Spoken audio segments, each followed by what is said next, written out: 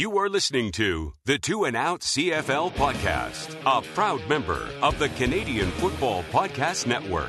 But those two were touchdowns. And I just think it's like, as I say in the book, he went from hero to legend that day. Grab some poutine and a double-double. It's time for the Two and Out CFL podcast. Now they have to kick it out, and they do!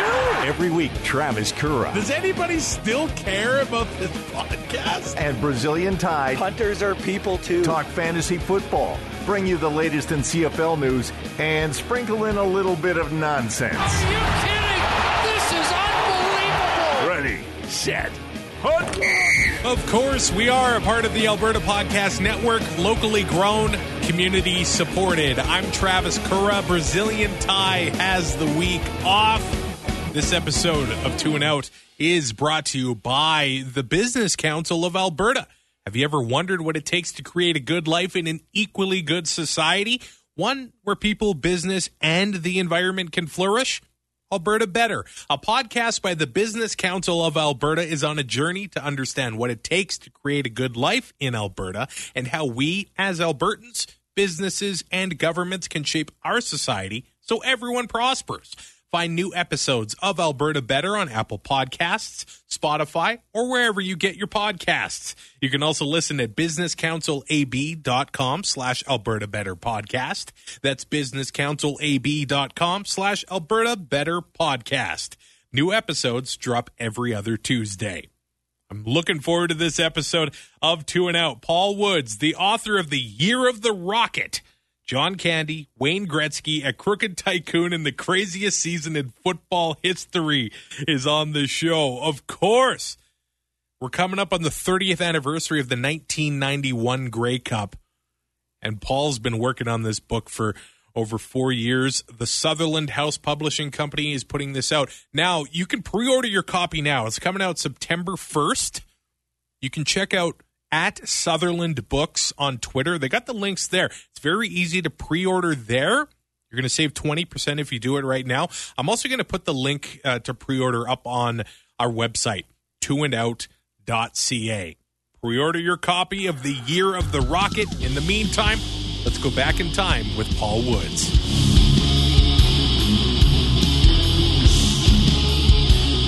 And joining the show now is Paul Woods, a journalist, Canadian football historian, and author of Bouncing Back from National Joke to Grey Cup Champs. Obviously, that was about the Argos of '83, but he's got another book coming out September 1st about the Argos of '91. Thank you so much for joining the show, Paul. Well, thanks for having me, Travis. Nice to be here. I just want to ask you, first of all, what's your relationship with the Canadian Football League? I can tell by your Zoom background that it runs deep. Yeah, I'm surrounded here by 1991 vintage Argo stuff. Just sort of helped me get psyched up for the project. I've been an Argo fan since I was a kid. I became a huge fan in the very first Leo Cahill era, the late 1960s. I became a huge Argo fan. My dad was an Argo fan, and I fell in love with the team about 1968 or so. Became a really serious, dedicated fan in 1977. Not quite sure why, but I just decided if I'm going to be a fan, I'm going to be as diehard and determined and dedicated as possible. So I've been following them very closely ever since.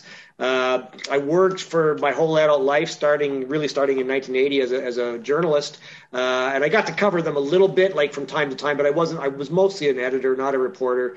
But I got exposed to them a few times along the way, including some memorable things. I was at the '96 Grey Cup, got to go into the Largo locker room afterwards and interview players. That was a blast. But so I've been following the team very closely.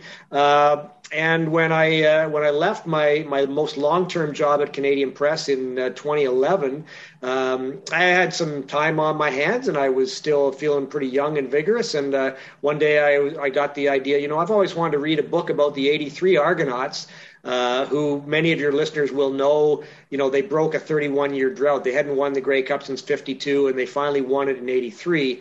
And I was a huge fan. I was a season ticket holder of those early 80s Argos, and I thought somebody's got to write a book about them. No one's ever going to do it, so I'll do it. So I set out to do it. I interviewed 40, 50 people, put together the story Bouncing Back that you mentioned, and it was a hell of a lot of fun. It was a great fun to sort of do a long-form reporting, to really dig deep into a story, and it was a 3-year story arc in that case, really 81 through 83. And so I did it, and the book was very well received. I was very pleased with how it came out. I think it did justice to the story.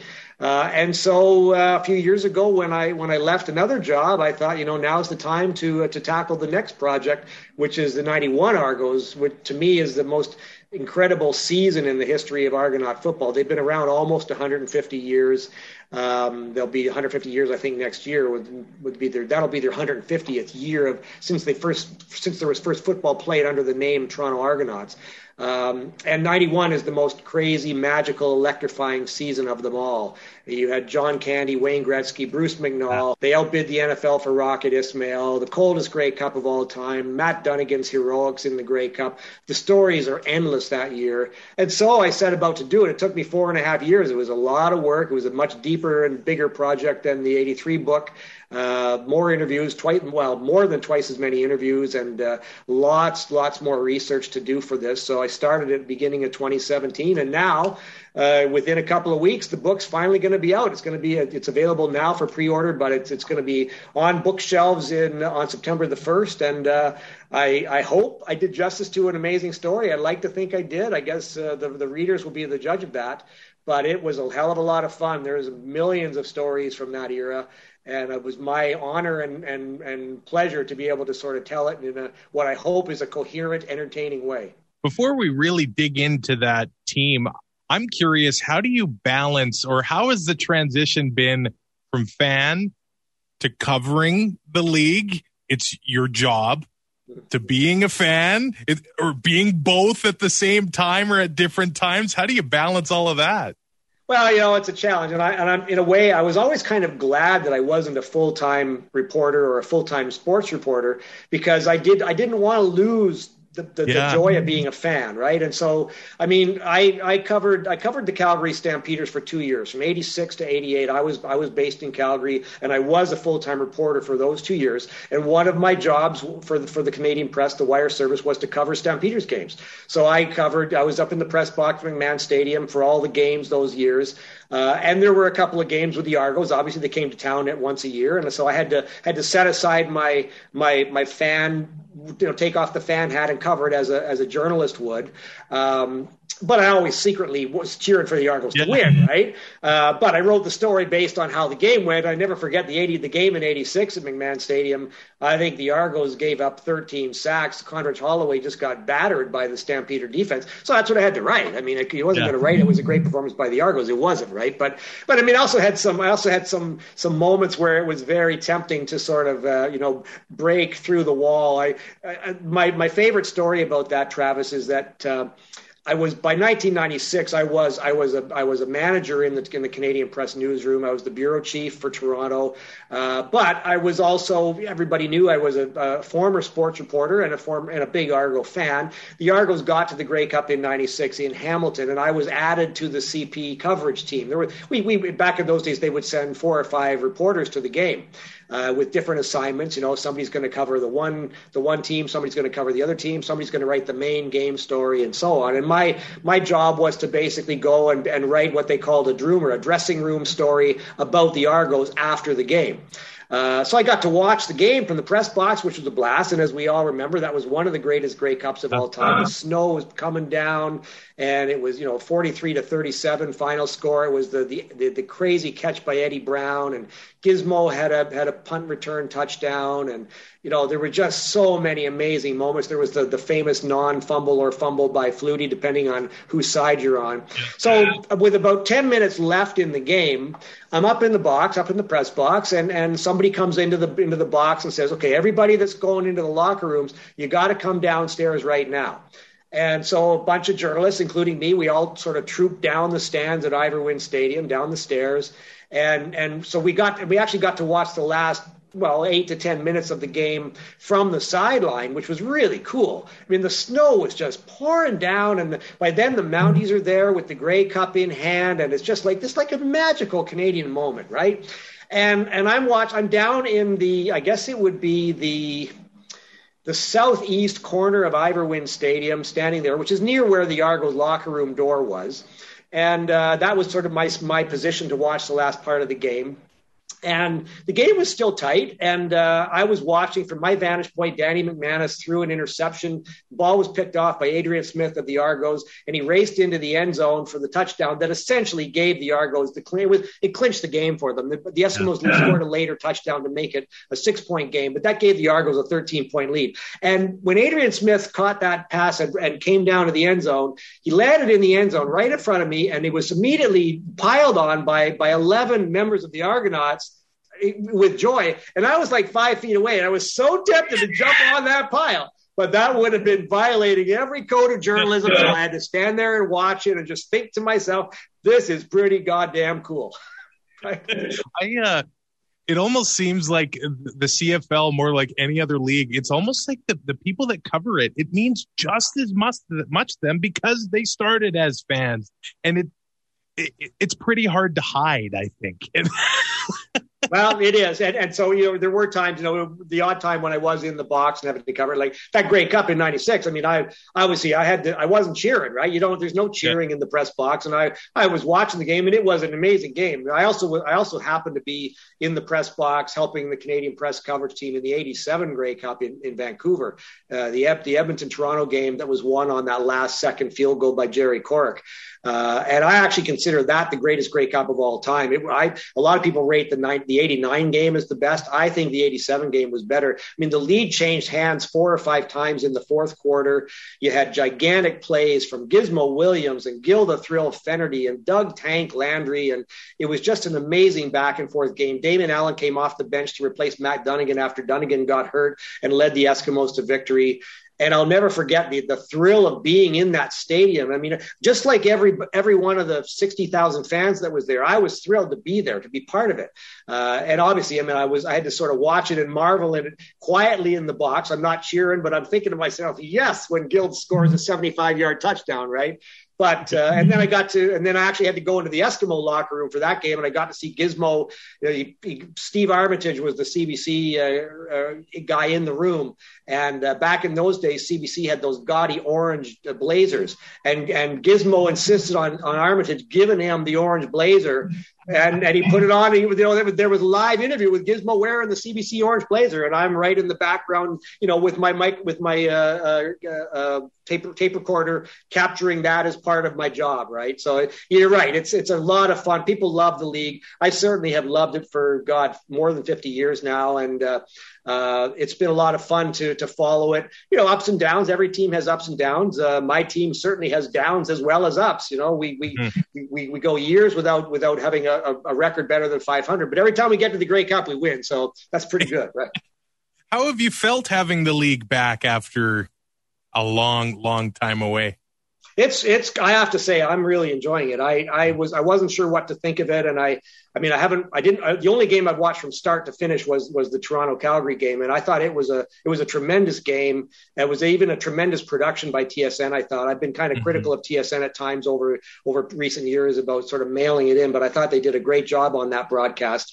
And it's been fun. It felt good. I mean, it's amazing to think it was 630 days or whatever it was since the last time I saw the Argos play, and we were just coming off the high of the Olympics and watching all those great performances by Canadians, and it was just the right time for football to come back. Just needed to go transition right from the Olympics into football's back, and it feels like it jumped right back. I mean, there were some hiccups for a few of the teams and players in the first weekend, and we're probably gonna see some injuries since nobody had preseason games and all that stuff. But yeah, it's a blast to have it back, and I'm feeling pretty good about the Argos after what I saw the other night. I mean, I'm a big McLeod Bethel Thompson fan anyway. I've been a fan since early in the 2019 season, but I think they look like a pretty solid team, and I was impressed with the coaching that Dinwiddie did.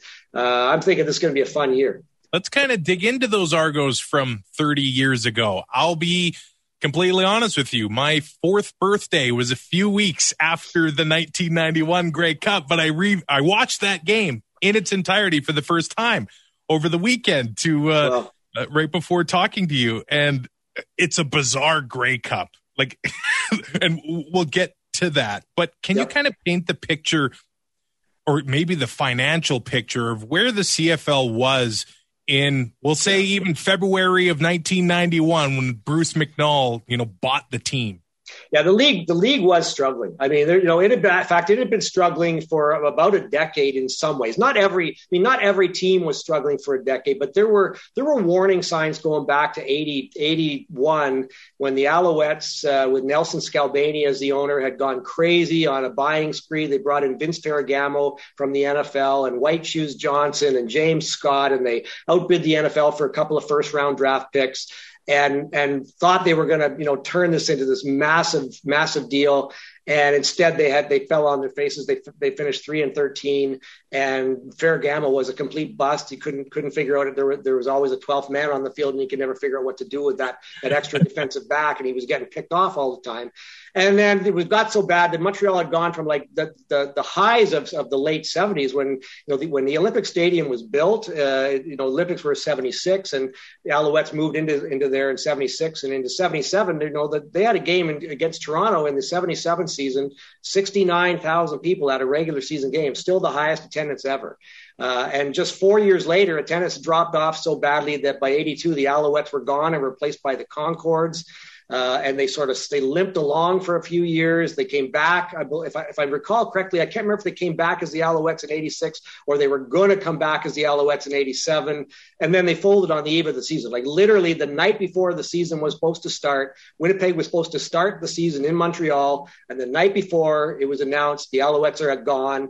And Winnipeg, you're playing in Toronto instead. And so 87 was the beginning of a pretty dark period for the league. Actually, you can go back to 85. The Stampeders almost went out of business in 85. It was only a Save Our Stamps, an SOS campaign in the city of Calgary that kept the Stampeders alive. I got there just after that was over, and they were sort of back on decent footing by 86, although not selling out McMahon Stadium. And Saskatchewan they held a telethon in 87 to raise money. They're the cash machine of the CFL now, but in 87 they needed a telethon to raise funds. So you add all that up, and then there were problems going on in the East. Hamilton was owned by David Braley and was struggling with attendance. Braley was trying to offload the team. Ottawa was, after years of being terrible, was in a bad state. And Montreal, of course, was gone since 87. So all of a sudden in February of 91, Bruce McNall, John Candy, and Wayne Gretzky arrive. And it's like, what the hell? These are like Bruce McNall. We all thought him at the time. We all thought he was a mega rich guy who just had a Midas touch. He bought the LA Kings, somehow got Gretzky to go down to the LA Kings, suddenly turned LA into a hockey market. The Southern U.S. went hockey crazy because now you have the star power of Gretzky. And now he's coming along and he's bringing with him two of the biggest stars in the world and certainly two of the biggest named Canadians of all time.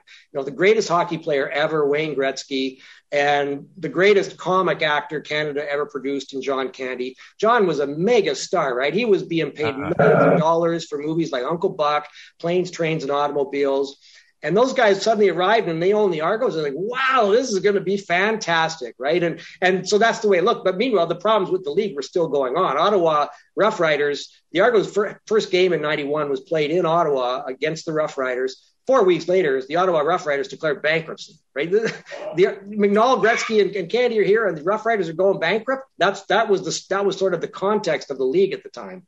It almost just seems like history is just repeating itself because we romanticize, at least I do, the Grey Cups of that era. You mentioned the 89 Grey Cup, the 87 Grey Cup. How can a league that exciting with pinball, Gizmo, soon to be the Rocket, be in such financial peril? But here we have classic Grey Cups. I think of Henry Burris winning it for Ottawa in Toronto. And just a few years later, and I know there is a pandemic, but the league is still financially struggling. It's just like history just repeats and repeats and repeats with the league. Yeah, I mean, there's lots of reasons why it's had a hard time kind of getting firmly established as a viable presence in every market, and we can certainly talk about that stuff. But I will tell you one little anecdote because it touches on the point you just made.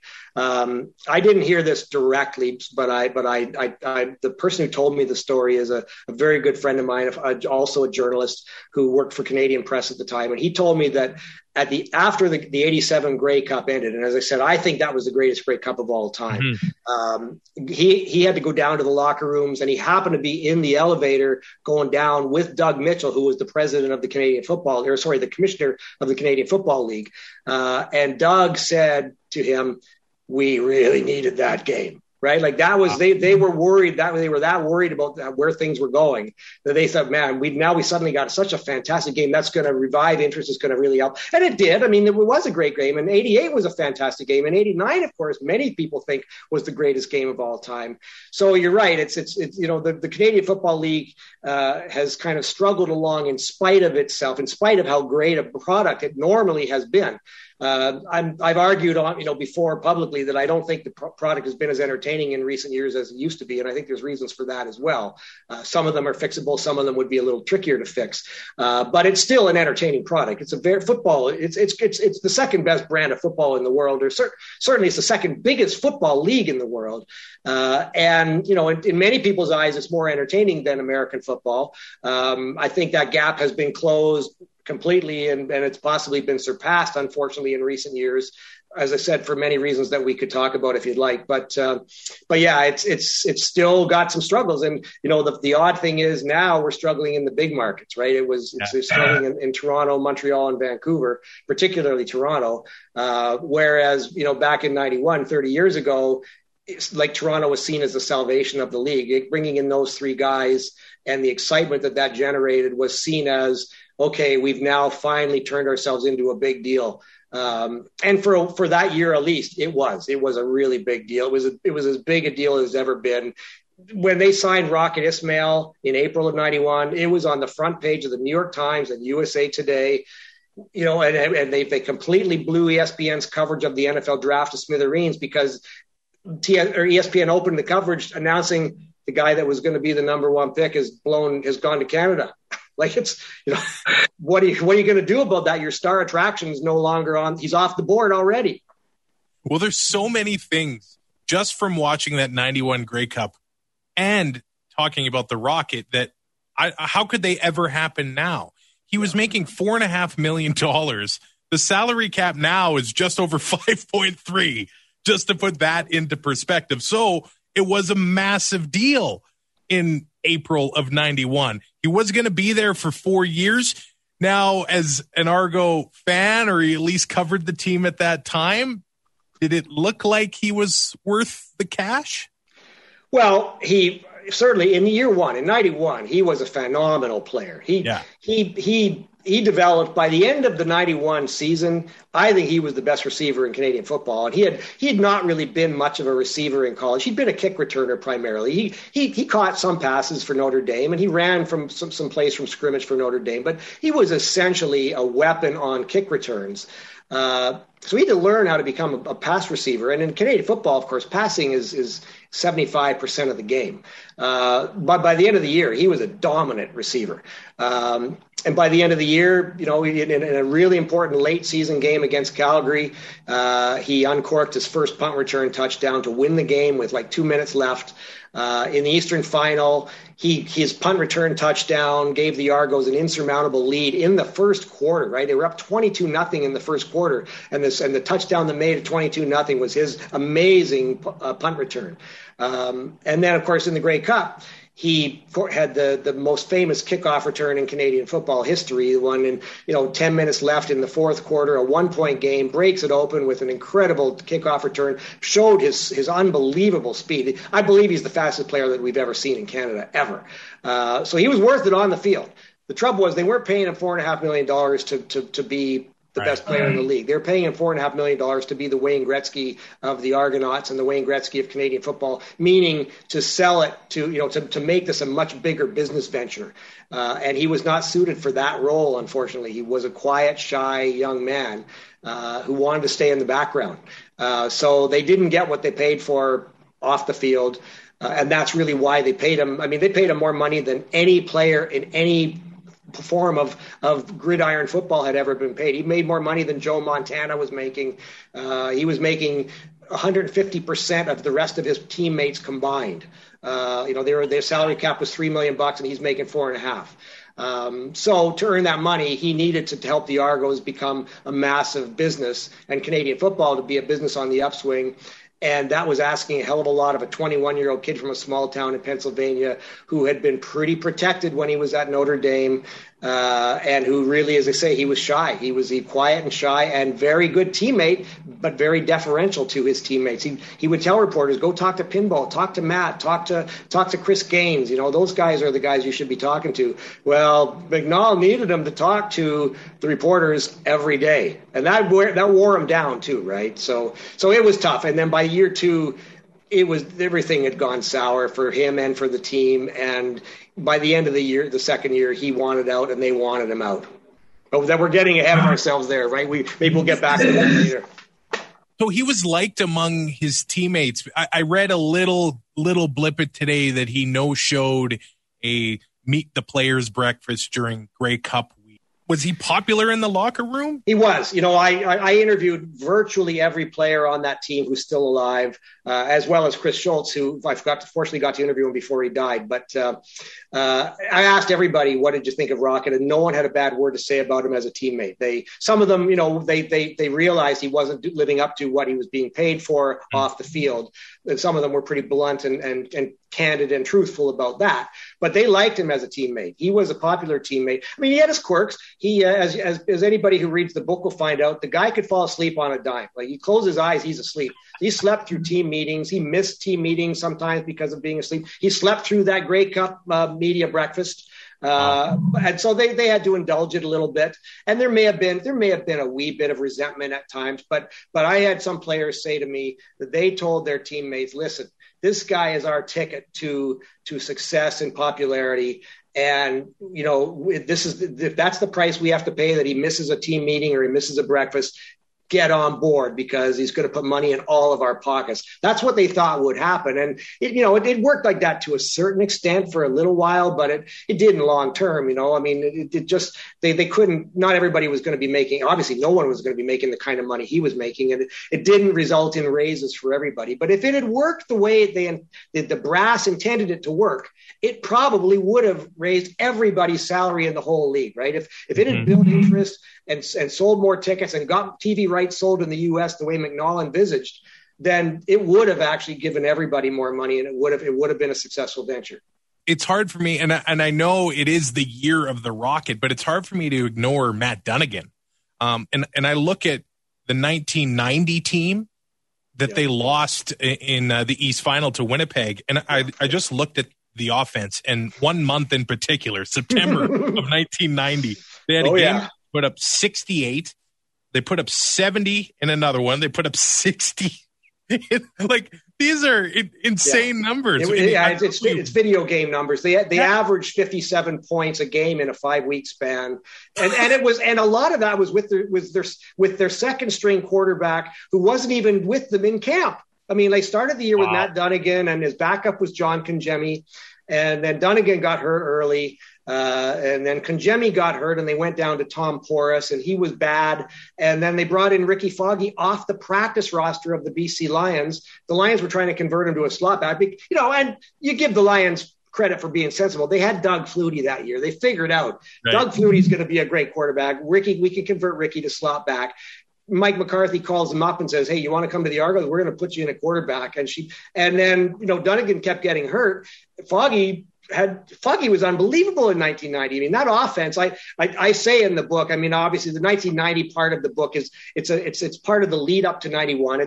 There's a couple of chapters about what led into 91. And I make the point that I believe the 1990 Argonauts were the greatest offensive machine Canadian football has ever seen. It was, Adam Rita's offense. Don Matthews was the head coach. Rita was the offensive coordinator. Dunnigan was pulling the trigger, but when he wasn't there, Foggy was pulling the trigger. They had Pinball Clemens had an unbelievable season as the most outstanding player, 3,300 all-purpose yards. Darrell K. Smith, 20 touchdown receptions, 1,800 yards receiving. They had weapons. They had Jeff Boyd. They had Andrew Murray. They had guys all over the place. And they did it with a whole lot of backup quarterbacks at time. In fact, by the end of that year, you mentioned the Eastern Final. They were in the Eastern Final in Winnipeg, down to their fifth string quarterback, and the game was tied with a minute left, and they could have gone to the Grey Cup with Tom Porras. They brought Tom Porras back. I mean, after they got Foggy and Dunnigan got healthy, Porras got jettisoned, and then Dunnigan got hurt again, and then the new third stringer, Willie Gillis, got hurt. Foggy was hurt, so they had to start John Congemi in the Eastern Final. So by then, Congemi would have been, I guess, officially the third stringer. But he'd really kind of fallen down the depth chart and definitely way behind Foggy now. So he starts the game and his hand blows up and he can't hold a football. Down to Tom Porras, who they brought back the week before as an emergency quarterback, and he gets him into a tie. And, if they'd been able to stop Tom Burgess on an unbelievable scramble up the middle, they probably would have won that game in overtime and gone to the Grey Cup, and they probably would have won the Grey Cup with their fifth string quarterback. That's how good the offense was. Oh, wow. And then you add Rocket to the mix in 1991. So just what they need, another weapon, right? Yeah. Yeah, no kidding. Now, Paul, I want to ask you about the perception of that Argo team across Canada in 1991, but I got to let you know that 2 and Out today is brought to you by Bessie Box, delivering healthy, naturally raised meat and seafood right to your door. Bessie is a small team in Alberta that delivers local food straight from the farm to you. Choose from Alberta grass-fed and finished ground beef to sustainable Atlantic salmon from BC. You can order on your schedule, whether it's a one-time order or a regular subscription to your favorite Bessie Box. All conveniently flash frozen and portioned, so you always have healthy meat and seafood ready to cook up a storm. Go to BessieBox.com to order yours now. Plus, Alberta Podcast Network listeners can use the promotion code APN10 to save 10% off your first order. Saving 10% on healthy local meat? I mean, come on. Doesn't get much better than that. That's code APN10.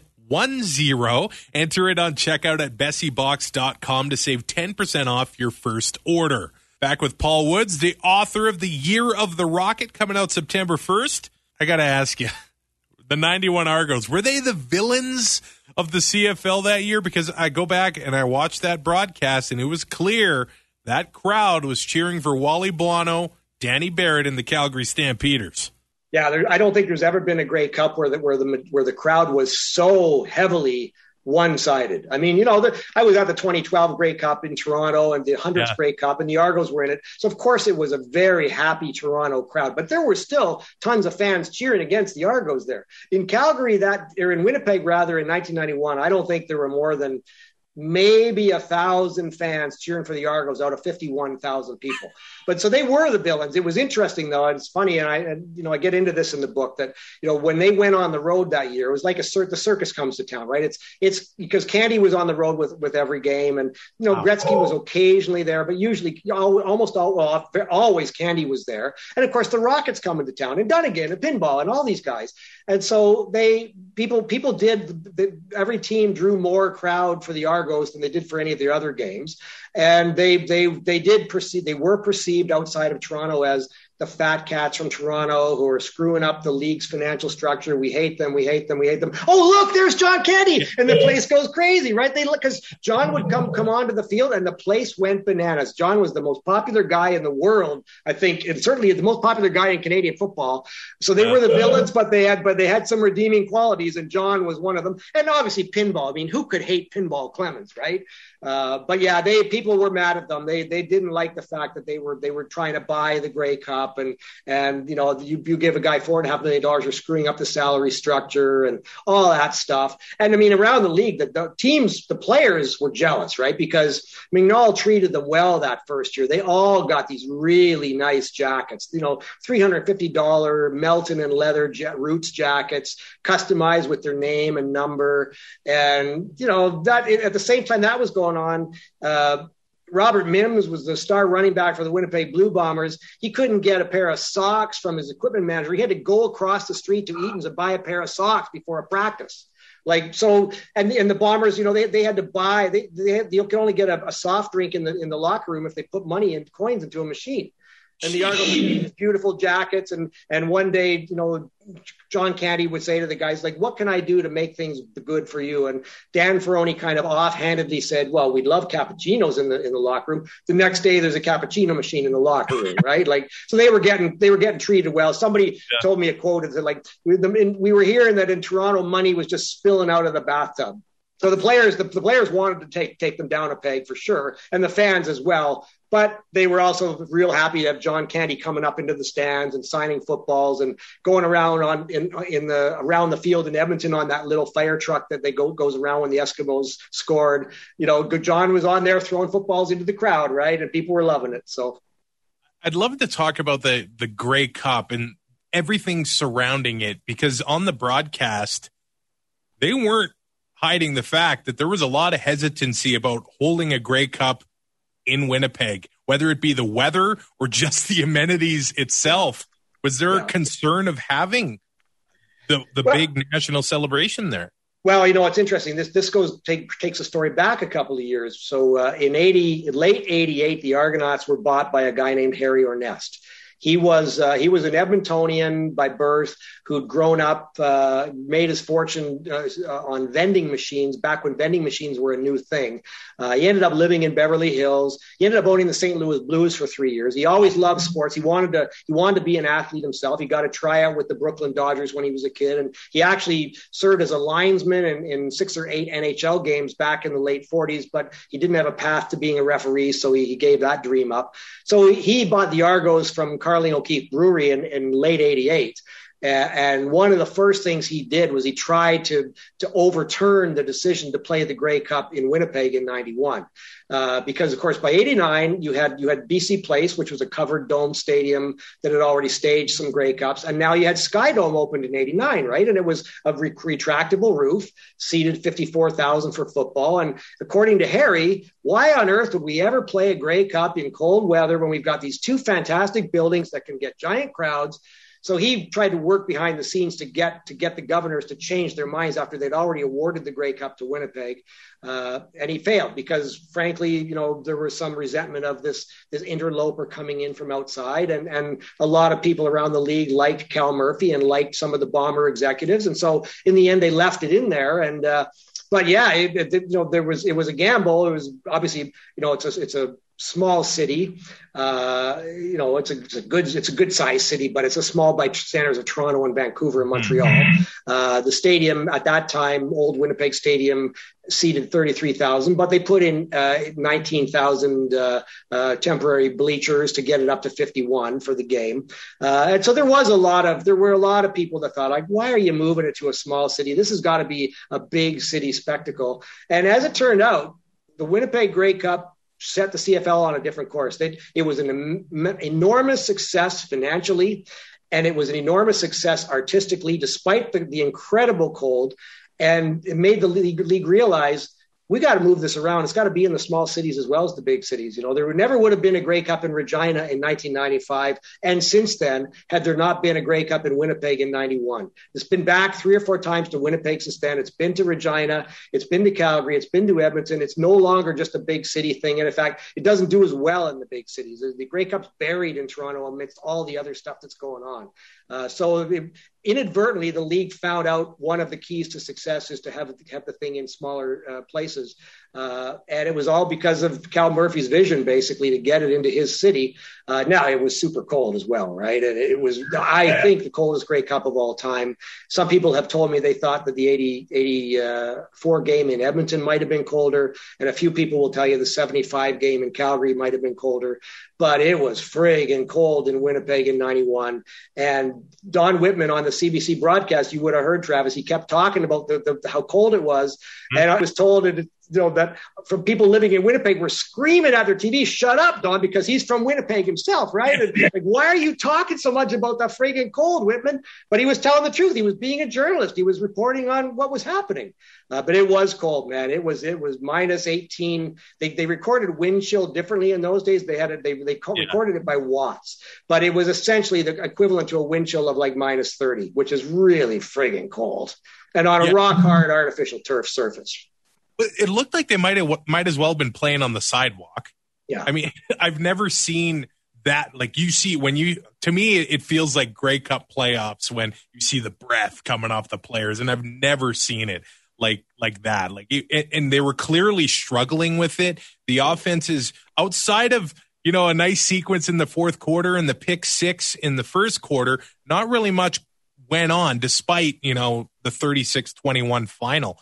It's funny. I mean, the Argos actually were just terrible on offense. They had I think 7 first downs. They tied the record for the fewest first downs by a team in the Grey Cup. They only had 171 yards, I think, of offense.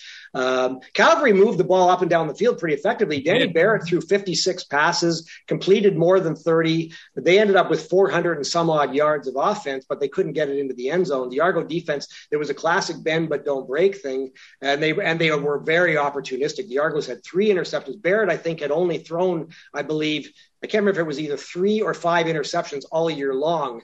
He was the most accurate passer in the league that year. His first pass was a pick 6, and he threw 2 more interceptions later in the game that were really at important times. So that was that game. The Argos won the game on defense and special teams. It wasn't the offense. Although Matt Dunningham's heroics, I mean, even though he didn't put up a lot of yards, his heroism, I think, is the greatest performance by an individual in a Grey Cup ever. I was going to ask you about that. It said that he broke his collarbone in 2 places in the East Final, and he's playing the next week. We will never see that again. Well, and you got to remember, I mean, he had come back. He'd been injured 3. That was his 3rd injury of the season. He'd sat out twice that year. He'd separated his shoulder with about, I think, 7 weeks left in the season out in a game in Calgary. And it was a throwing shoulder. And he finally got back in time to play part of the last regular season game. And then he started the Eastern Final because he was the man, and he was off to a good start, and then he broke the collarbone in 2 places, and so he's spent the entire week in a sling, never threw a pass during practice, and he played the Grey Cup, his numbers are not great, but he threw the ball deep 10 times. He completed 2 deep touchdown passes. And he ran for 45 yards, and he was running straight into the defenders. I mean, that was Matt, right? He played like a linebacker. He wasn't good. The fact that you watch him, and you just watched that broadcast, that you watch closely, anybody would see his right arm was hanging there. Like, it didn't look like he could even lift it. And he somehow found Darrell K. Smith for a long touchdown pass early in the second half, and then another one to Paul Mazzotti right after Rocket scored the kick return touchdown. So it went from a 1-point game to a 15-point game in a span of 45 seconds. Unbelievable heroism from the guy who had played in 3 Grey Cups previously. 2 of them his team had lost. Not necessarily through any fault of his. In '86, Hamilton was a sack machine. They sacked him and Damon Allen 13 times or something. And then in '88, he had his team within range of the winning touchdown, and his pass got deflected at the line of scrimmage and intercepted by Michael Gray, and that cost the Lions their chance. And in '87, when he started that game against Toronto, he got knocked out on a hellacious hit by Glenn Kulka, and was concussed and didn't come back in the game. And though the Eskimos won, he never felt part of it. So he was dying to be the guy that led his team from start to finish to a Grey Cup championship, and dying to the point where he took a lot of injections to get his arm to the point where he could throw without excruciating pain. He couldn't throw very hard. I mean, David Williams told me that in warm-ups, he was there waiting for a pass from Matt, and it bounced 10 feet in front of him, and he thought, uh-oh, we're in trouble. But he somehow found the courage and the arm strength to throw the ball deep 10 times. Not all of them were completed. In fact, only 2 of them were completed, but those 2 were touchdowns. And I just think it's like, as I say in the book, he went from hero to legend that day.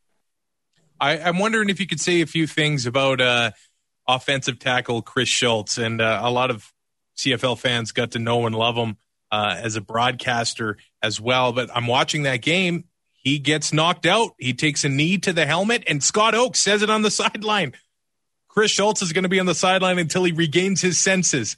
Yeah, that would never happen in 2020. Yeah, you're absolutely right. And I was fortunate to interview Chris. He was one of the, I think he might have been the first or second player I actually interviewed for the book. And I spoke to him 3 different times. And he, as we all know from watching him on TSN, a very analytical, insightful individual. And he would be the first to say, like, that should never have been allowed. Nowadays, of course, it never would be allowed. I mean, they even used, he got his bell rung, like it's kind of sickening to watch it. And in fact, if you watch that game, like you see he's lying there on dazed. His eyes are glassy, and Dunnigan bends over and says, Schultz, and they actually had wired up Dunnigan with a microphone for this film that the Argos were producing. And he's talking to Schultz, and Schultze was like not responsive. And I got told some things about, they were asking him questions on the sidelines, like, what actually, I'm thinking I'm confusing with a story about when Rocket got concussed in Calgary, but for sure they had to make sure Schultze was well enough to go back in. But in today's football, it's not even a question. He's in the locker room and he's done for the day. You don't get knocked senseless like that and come back and play. He got back into that game. He sat out maybe 3 or 4 series, and then he was back in there, and he was part of it. And by the way, I mean, as I said, he was an incredibly insightful person to interview, not only about that, but about everything. He told me some amazing stories about that team and about his teammates and about the league. I was so grateful that I got to talk to him. And as everybody else was, I was so stunned and sad that he passed away way too young this past year. And also, that game, you have to mention the kick return. You have to mention the beer flying. Well, there were 2 if you watch. Now, I watched an interview. It was with you just about a year and a half ago that you had found the person that threw the beer. Do they regret it? Do you reveal their identity in the book? Yeah, I don't reveal his identity. I've got to say, I mean, I always preface this by saying that there's no way to corroborate the story. So there's no way to prove with certainty that it was this individual. But I believe this is the guy that threw the can. Based on all the information that I accumulated through quite a bit of reporting into this, I believe this individual did it. What I say in the book and what I said in the story, a version of the chapter of the book is already online. I published it back in 2019 to sort of get people's appetites whetted. He's living out in Western Canada, and he's in his mid-50s, and he does regret it. Like he acknowledges that it was a pretty silly, stupid thing to do. But he gave me a very good explanation. He says, he's part of a group of guys that used to go to Bombers games dressed in their underwear, and they used to smuggle beers into the stadium. Even though you could buy beers by then, they would smuggle their own beers into the stadium.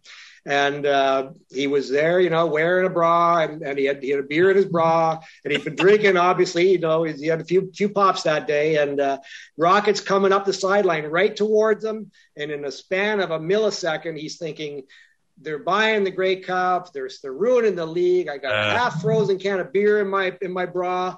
I'm gonna throw it.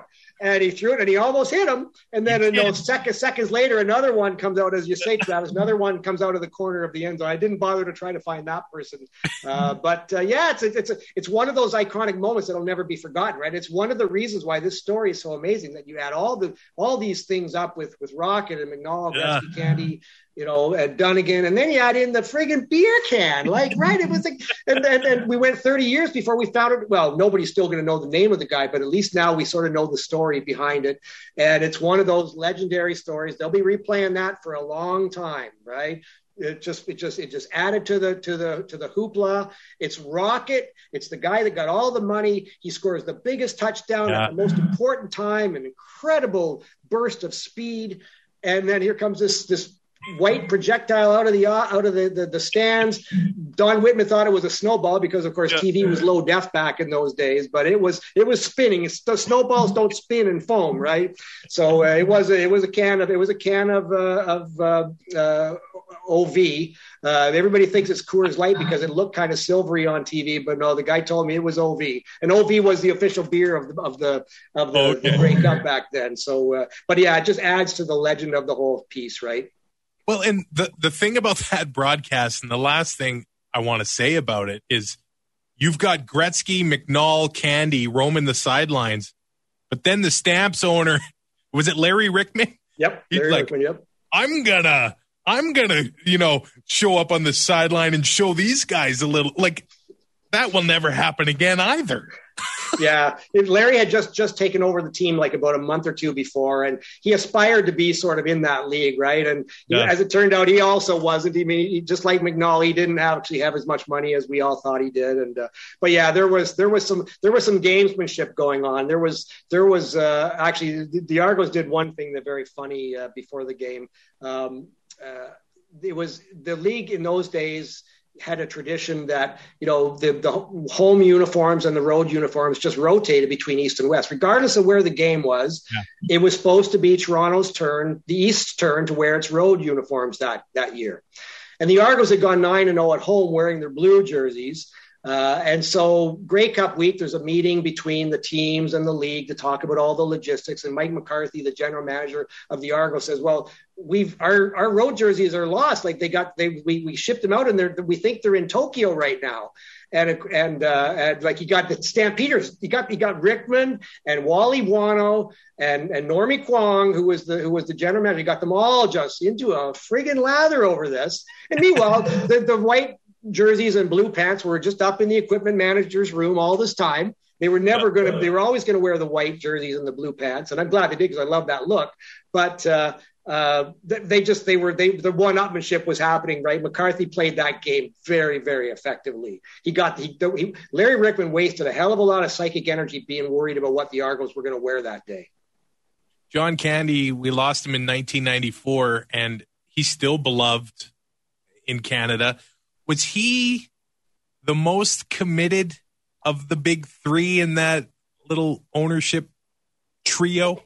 Oh yeah, no question. I mean, John, like the Argos have been around for 150 years almost. They were owned for the first 85 years by the Argonaut Rowing Club, so it wasn't a traditional owner in the sense that we think of as owners now. But John Candy by far was the one owner in the history of the Argonauts that actually loved the Argonauts. He loved the team. He grew up as an Argo fan. He went to games at Exhibition Stadium. He thought he was going to play for the Argos. He was an offensive lineman at Neil McNeil High School and believed he was going to be an Argo if he hadn't blown out his knee. He was all in. He was out on every game that year, on the road or at home. He would go to a city before the Argos got there and drum up interest by going on every radio station at 5 o'clock in the morning. Buy tickets so we can get the blackout lifted. Come on, people, get out here and watch this.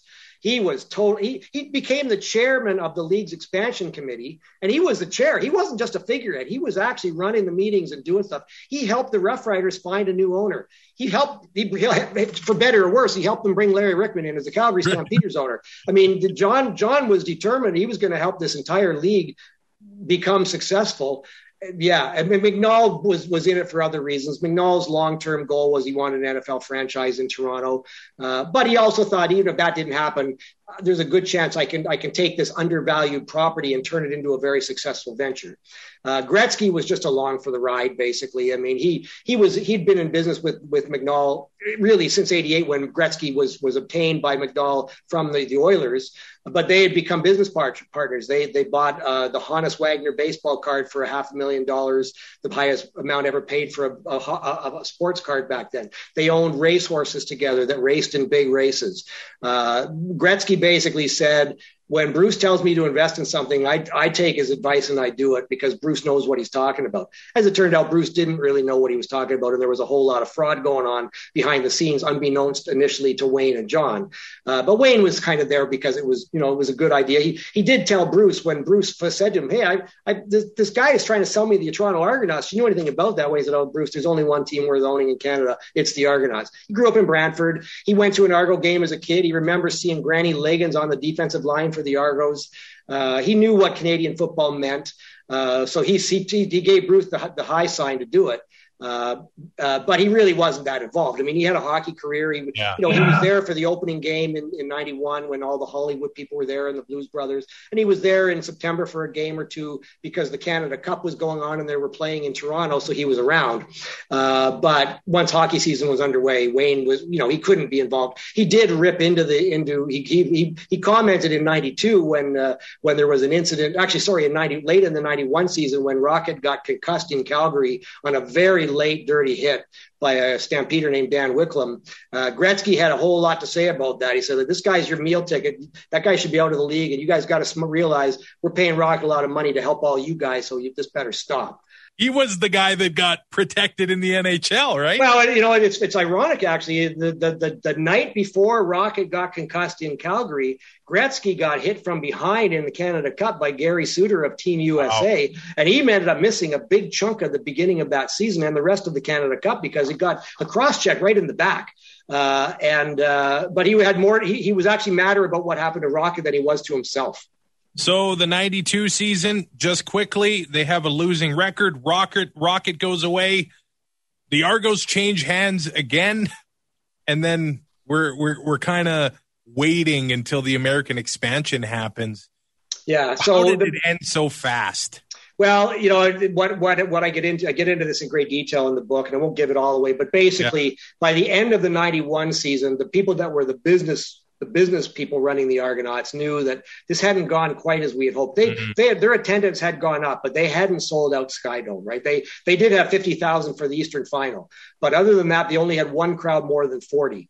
And so they were banking on filling that building week after week, and it didn't happen. And they'd spent a lot of money. They bought those jackets and they treated the players in a first class way. And they weren't getting the revenues to make it up. They didn't get the big US TV contract that they thought they would get. And they'd also got thwarted by the league. And they had thought when they bought the team that they were going to be able to sell local broadcast rights themselves.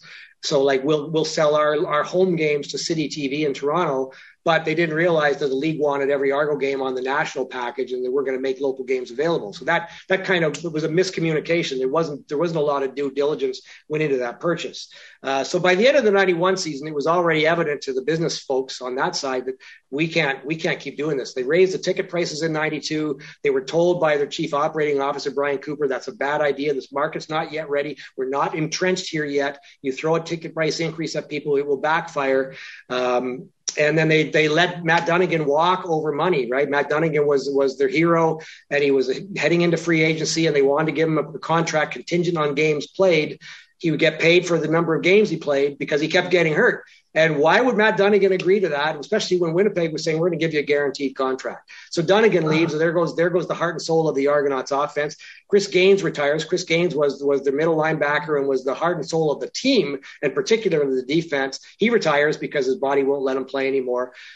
That all happens. Ricky Foggy was a fantastic quarterback, but he was better suited to be a backup. They gave him the starting job, and he just wasn't quite the right guy for the starting job to replace Dunnigan.